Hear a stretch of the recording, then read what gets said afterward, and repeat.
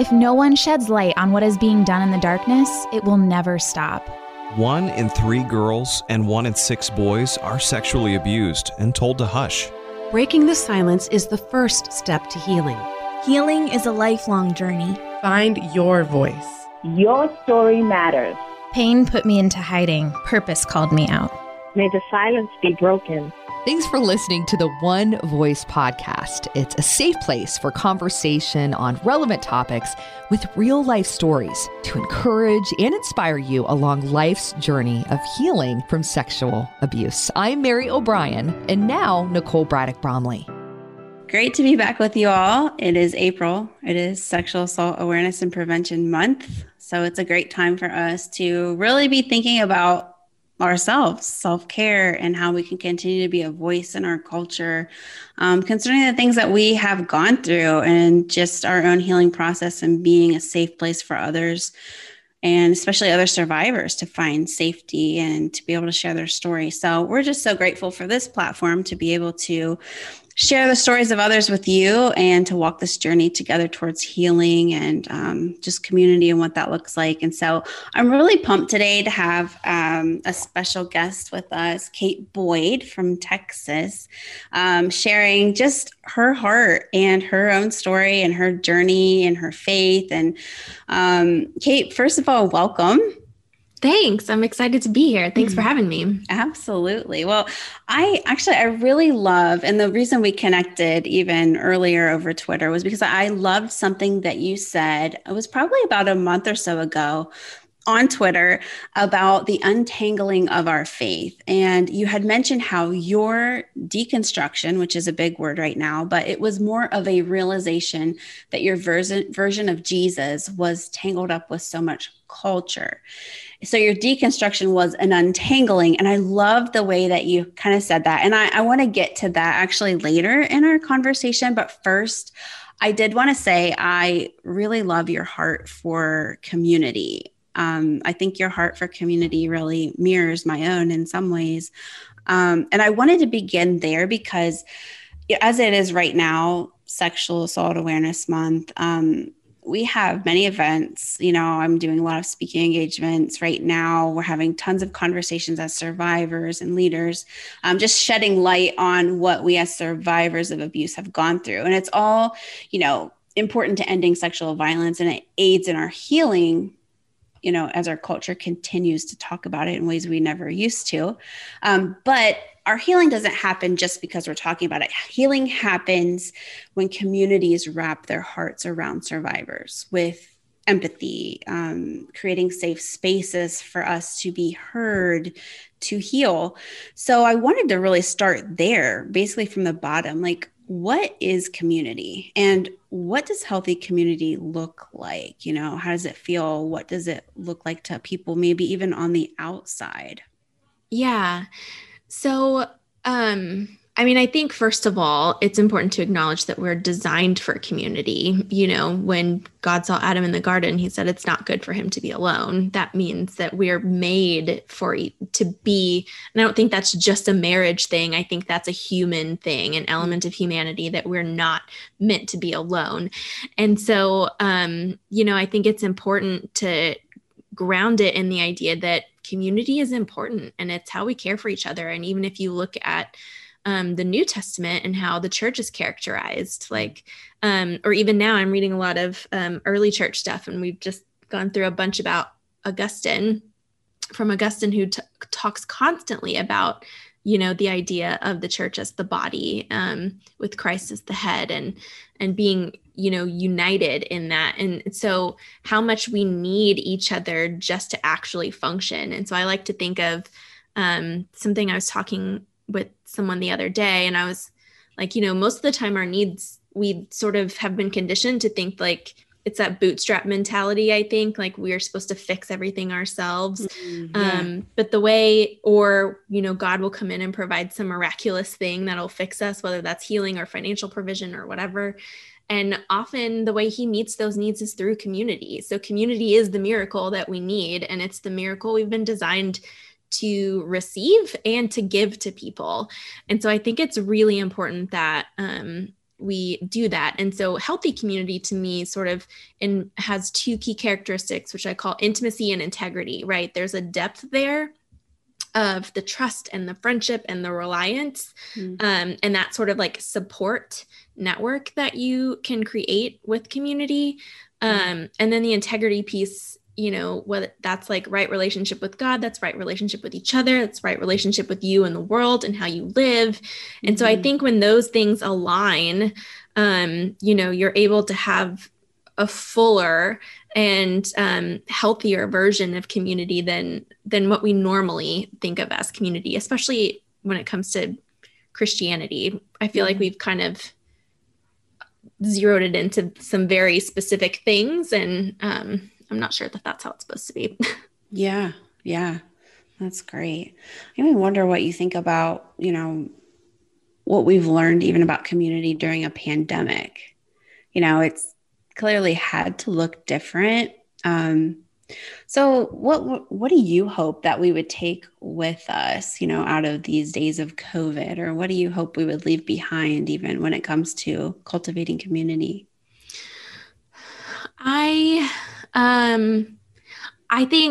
I hope that we remember this longing for each other. I think that's important. Yeah. Because when you're around people all the time, it can be easy. And I'm an introvert, so I'm not people-y, you know. So people-y. In a lot of ways, this has been like great. There's like no pressure to go places or do things. And like in a month or so, I'm gonna have to start showing up to stuff again. And so there's a lot of mixed feelings for me. But I think it is important. Like I was just sitting the other day and, you know, I was talking on Twitter with some people, or even I've got a group text with some girlfriends from my church. And I'm like, gosh, I cannot wait until we can just actually be in the same room. Like, I know we talk all the time, it feels like, but even just sort of like sitting and thinking about sitting like with them next to me or at a table and even not talking about anything, like I really sort of felt something missing from that. And I think the other thing is like community church is meant to be embodied. Digital is great and it facilitates a lot of connections, but you know, the church and community is supposed to be a part of the neighborhoods and the communities that are around it. Like that's one of its main functions is to minister to the outside as much as to the inside. Right. And so there is a level of us needing to be in it.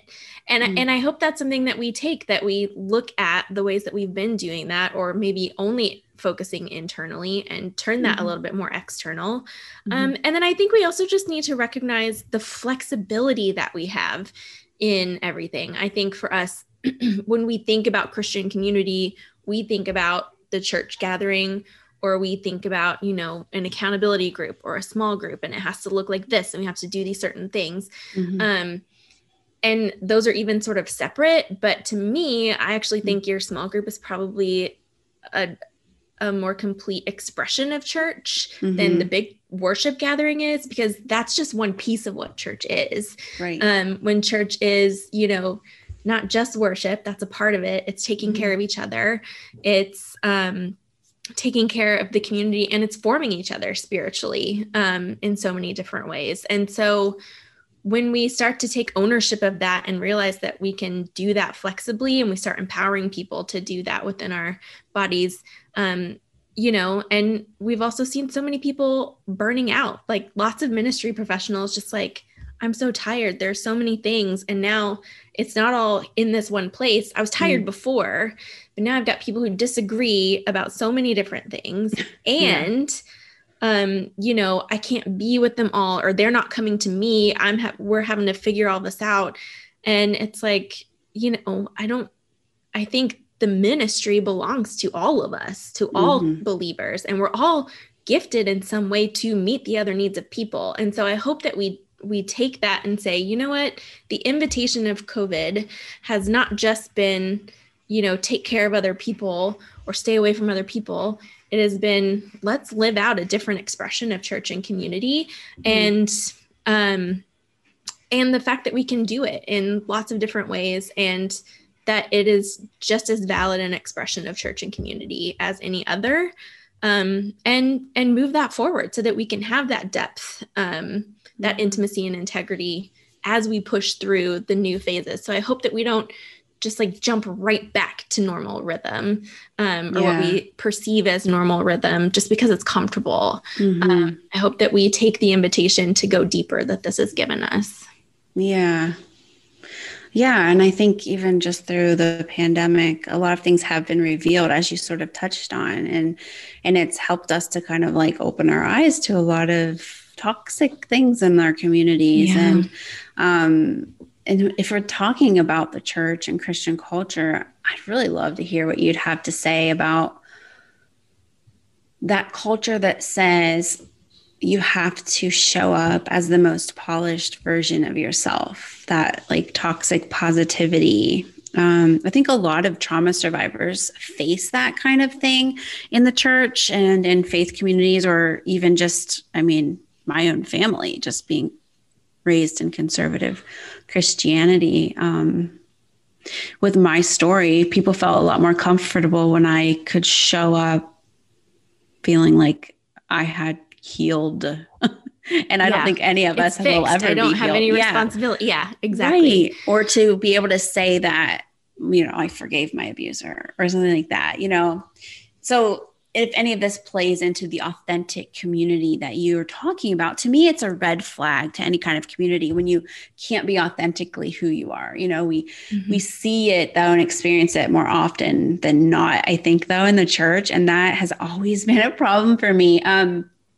And I know even you, Kate, had mentioned in some other places, I knew that you had mentioned your anxiety.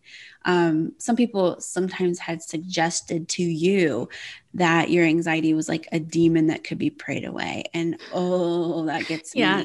Someone literally DM'd that to me on Instagram recently. I mean, I think, and I'm sorry. What's hard, that's ridiculous. Yeah. I mean, I hate to say that you get used to it when you're sort of like a person in public, you know? Sure. Yeah. I do. And so I hope to an extent that this doesn't, you know, become too normalized, but at least it rolls off my back a little bit easier than it had before. No, I think that's good. Because I think the first thing is I don't know that person. That person doesn't know me. So I don't trust their advice or their assessment of me because they don't actually know who I am. Absolutely. They watched an 8-second reel on Instagram and decided that they knew exactly what I needed to do with my life. So I think that's important to keep in mind, is like context of where these things are coming from. And I think, I mean, I don't love the toxic positivity thing. Because it makes it feel like if we're not in that place, then there's something wrong with us. Yeah. And not something that happened to us or something that we're processing or something that's actually just very human. Like we're just going to be experiencing sickness. We're going to experience challenges, you know, mental, physical, emotional, spiritual. Like this is all part of what it is to be a human being in a fallen world. It's just what it's like. Yeah. And so when we sort of paint over that or think that, you know, because we're Christians, we should be better already. Like there's just no evidence like that's supposed to be like, that's how it's supposed to be. You know, even the Apostle Paul suffered, you know, his thorn in his side. We don't know if that was physical or mental or spiritual. Like there was something there. That doesn't mean anybody takes anything that he says less seriously. But I do think part of it is it's a cultural thing that we've been conditioned to. And I think too, that if we start talking about our problems, it means that maybe all of us have to start looking at our own issues and diving into that. So in some ways, I think it's sort of like a defense mechanism within us to just be like, but I don't, because if we go there with you, then I might find out something about me and that's uncomfortable. And I think you could say that about a lot of issues in the church right now. And so I do think that in most cases, I'm not going to say in all cases, because there are abusive and narcissistic things that pervade, but I think in most cases it comes from a good place. Like people want you to be better, but they don't know what they can do about it. And so if they can't fix it and you can't fix it, then who can fix it, right? And they don't know because maybe they haven't been through it. And so it just sort of becomes this like extra weird, like it just they don't know what to do. So the platitude is what they reach for because it's what someone reached for when they had a problem, you know? But I think in authentic Christian community, and I'll give you one story and two parallel happenings. So when I first in my adulthood that I recognized, which was probably, 5 or 6 years ago, that I was in a really severe depression swing, to the point that like I had an ulcer, I had a rash that like took over my back and my arms. Like it was physically manifesting itself in my body because I was so challenged with this. And then I was like anxious that I was in this like spiral because I'm like, well, what does that mean? And all these things. And I happened to have two different communities, that I was operating in. I had my church small group. And at the time I was working at a Christian organization and had a really tight group of people there that we had some big experiences together. So we were really tight in a Christian community. And in one of them, I said, guys, I feel like I'm really suffering from some anxiety and depression and could use some, and that was like my prayer request time. And, everyone just kind of stared, like they didn't know what to do with it. And then in the other group, I said the same thing, within a few days of each other, it was like the same week. And they said, oh, wow, how can we pray for you right now? And they all came around and like put their hands on me and prayed for me, and checked in on me and like all these different things. And so I think so while prayer doesn't always fix it right away, it's part of the process. And it's also maybe a part of the discernment process to figure out what help you need and to start reaching out for that, or to even being able to make yourself available for other people to say, hey, are you looking for help with this? This has worked. There's, here's a therapist recommendation, or, I've tried this medicine. Maybe you should talk to your doctor or psychiatrist about it. So there's lots of different ways to do it. And there's just something about, we just sort of like feel like if it can't be, it goes back to what I was saying earlier, community is the miracle we need. Like we need people to be each other and to be the community for us, because, if we feel like we can't talk about it, then we're stuck. And if we feel like we can't, but if we can talk about it and be ourselves, then that opens us up to receive the help that we need, as well as to give it away whenever somebody else goes through the same thing later.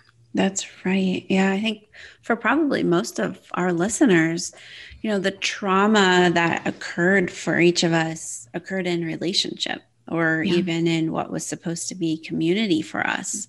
So I think our deepest healing truly can occur in community too. Totally. So I wonder, you kind of answered this in a way with, your personal stories, but like, do you see that too, as far as like community and healing are really converging? They're really intersecting, that they support each other. Do you see that as one is needed for the other? Yeah. I mean, I don't think there's very many things as human beings that we can do on our own. I think it does require, if not assistance, companionship and accompaniment, so I think that most healing, like even if you would consider going to a psychiatrist and, a therapist, a counselor, like that's kind of a community act. You are with another person and you're being taken care of, right? That's a good point. Yeah. And so even that's not in isolation. You're not going through any of it by yourself in that sense. If you go to the hospital to be healed by a doctor and nurses, like that's a community of people taking care of you. So even in the ways that we think of healing in isolation, it's actually healing in community. And so I think we, and I also understand that sometimes there are communities that don't feel safe, right. And so it's a matter of finding the places where you do feel safe, or allowing yourself to open up a little at a time to sort of test those boundaries, which is totally fair and something that I have to do a lot, or at least at this point, because I don't have any super significant trauma, I can be like, this is who I am and it's all this. And if people, can't take it, then I'm like, cool, this isn't my space, or what I also find is it allows other people to be that, if that's what they need. So if I lead with vulnerability, so will other people, but I also understand that's not the case for everyone's, traumatic issues, and that's not the case for everyone. And so really being able to test that and go slow, or even start with 1 or 2 people that you still trust, and starting there. Like there's a lot of people right now that are leaving church, you know, arenas because there's significant hurt and trauma there. And I get it. But I also think we're supposed to be in Christian community, in a church environment. But church can be you and a handful of people that you trust, and you guys can still worship, and you can still pray, and you can still study God's word, and you can still do all the things that church is, without the trappings of what we think church is. And so if that's what you need, it's okay. You know, like that's how a lot of believers around the world worship right now, because there's only 2 or 3 people that are safe for them. And so we can't sort of overlay what we're used to on a global scale, and therefore it can't be normative or universal, you know? So we have to be able to think outside the box so that we can actually have those environments that promote our healing. I just wanted to pause for a second because it is Sexual Abuse Awareness and Prevention Month.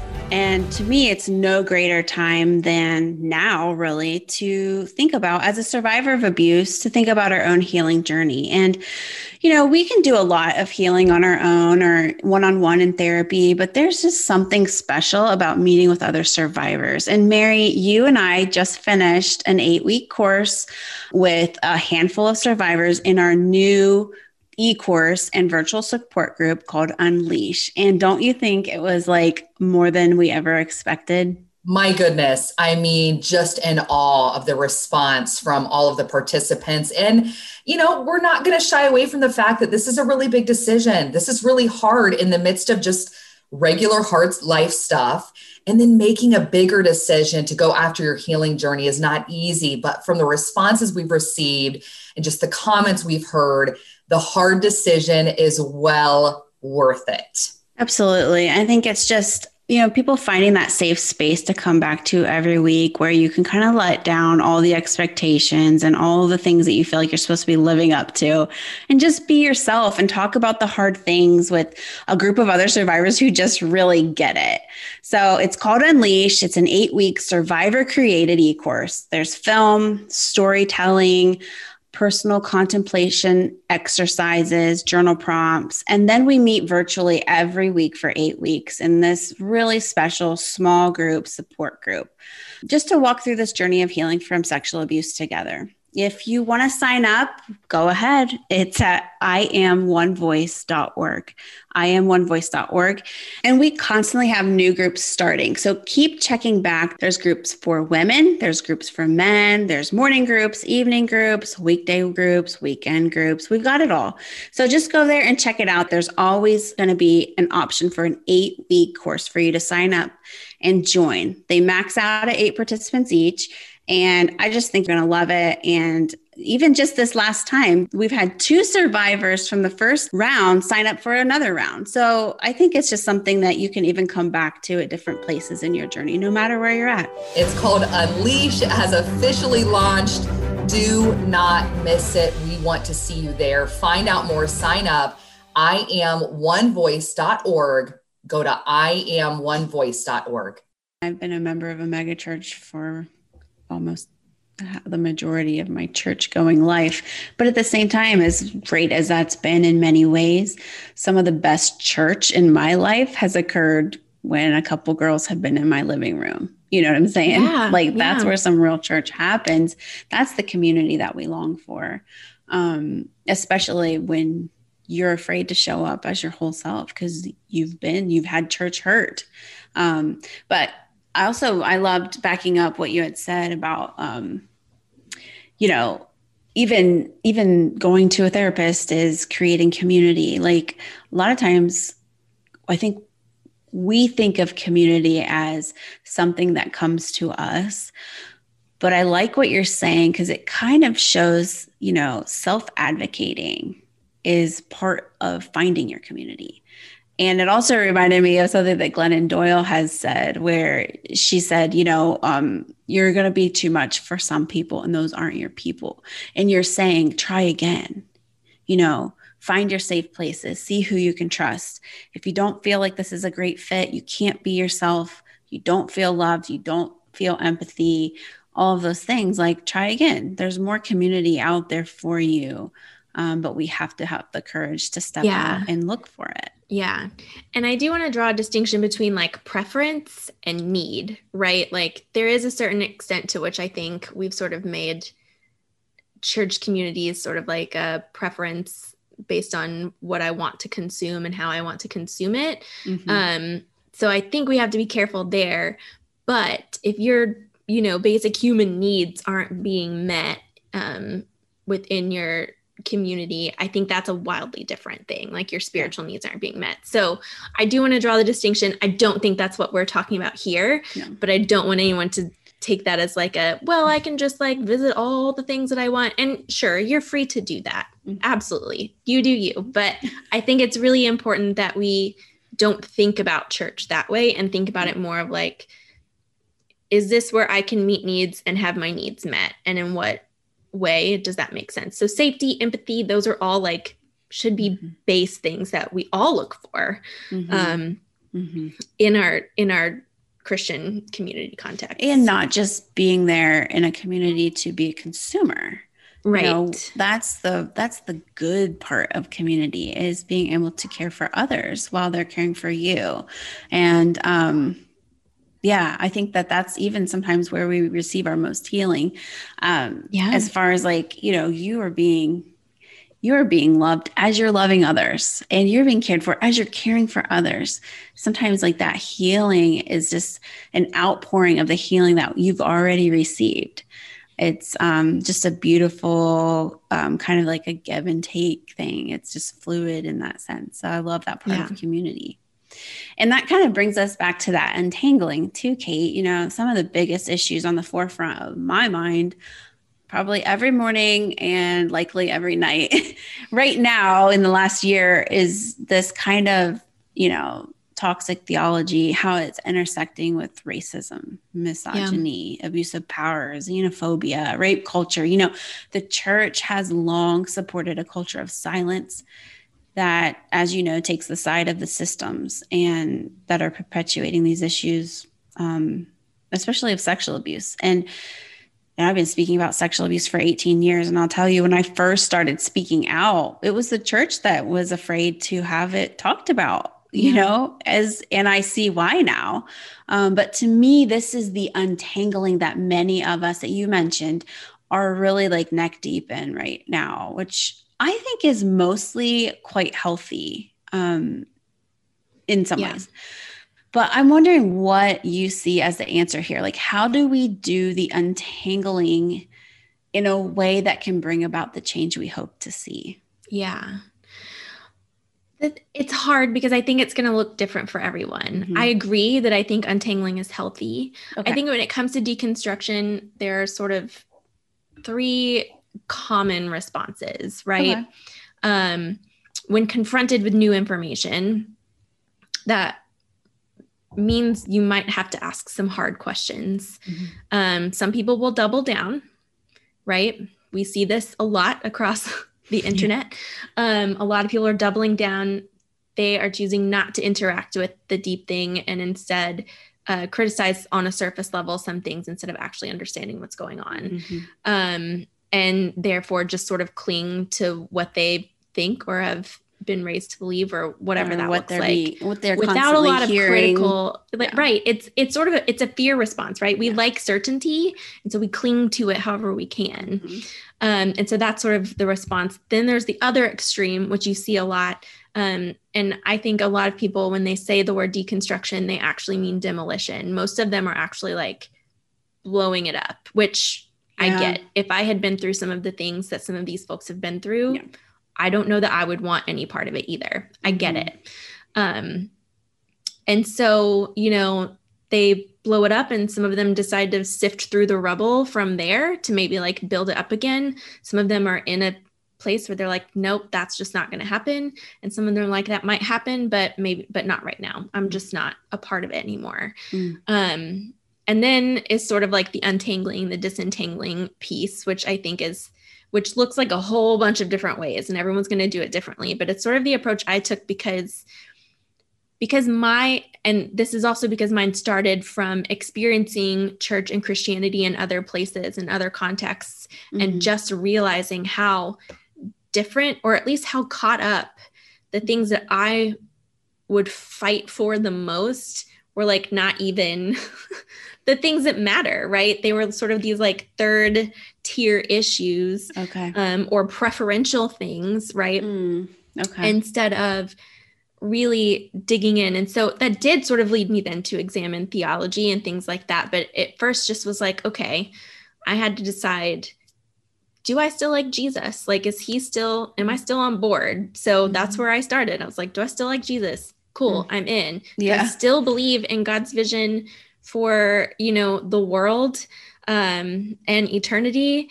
And even that has tweaked a little bit for me and what that looks like. But yeah, I'm on board with that. So I think that's sort of where it starts, as being like, what are we on board with? What do we want to stick with? Do we really believe the gospel? It's okay to even just start with the whole Jesus idea and then like pause there because I can't go anywhere else? Yeah. I mean, if I don't like giving a lot of advice about deconstruction because it looks different for every person. Yeah, but if someone's questioning Christianity, I think you have to start. I think you almost have to start with Jesus and make up your mind about him, right? Yeah. Because if you don't know, if you're on board with that, then you're definitely not going to be on board with the rest of it, right? Right. And so if you start there, then you kind of know to what extent you even want to fight. Because some people start out here, and that's good, and that brings them back to the Jesus thing and then back out. But I'm an efficiency person. I don't know. So I'm like, let's just go to the root of all of this, right? Yeah. What's the root? Well, that makes sense. And even if I can't make up my mind about Jesus, that's what you do too. It's like an onion, and you keep peeling back the layers to get to the center. And if you're looking at it as far as your healing journey and a faith journey, it's kind of similar, where you're trying to get to the center. Totally a healing journey too. Yeah.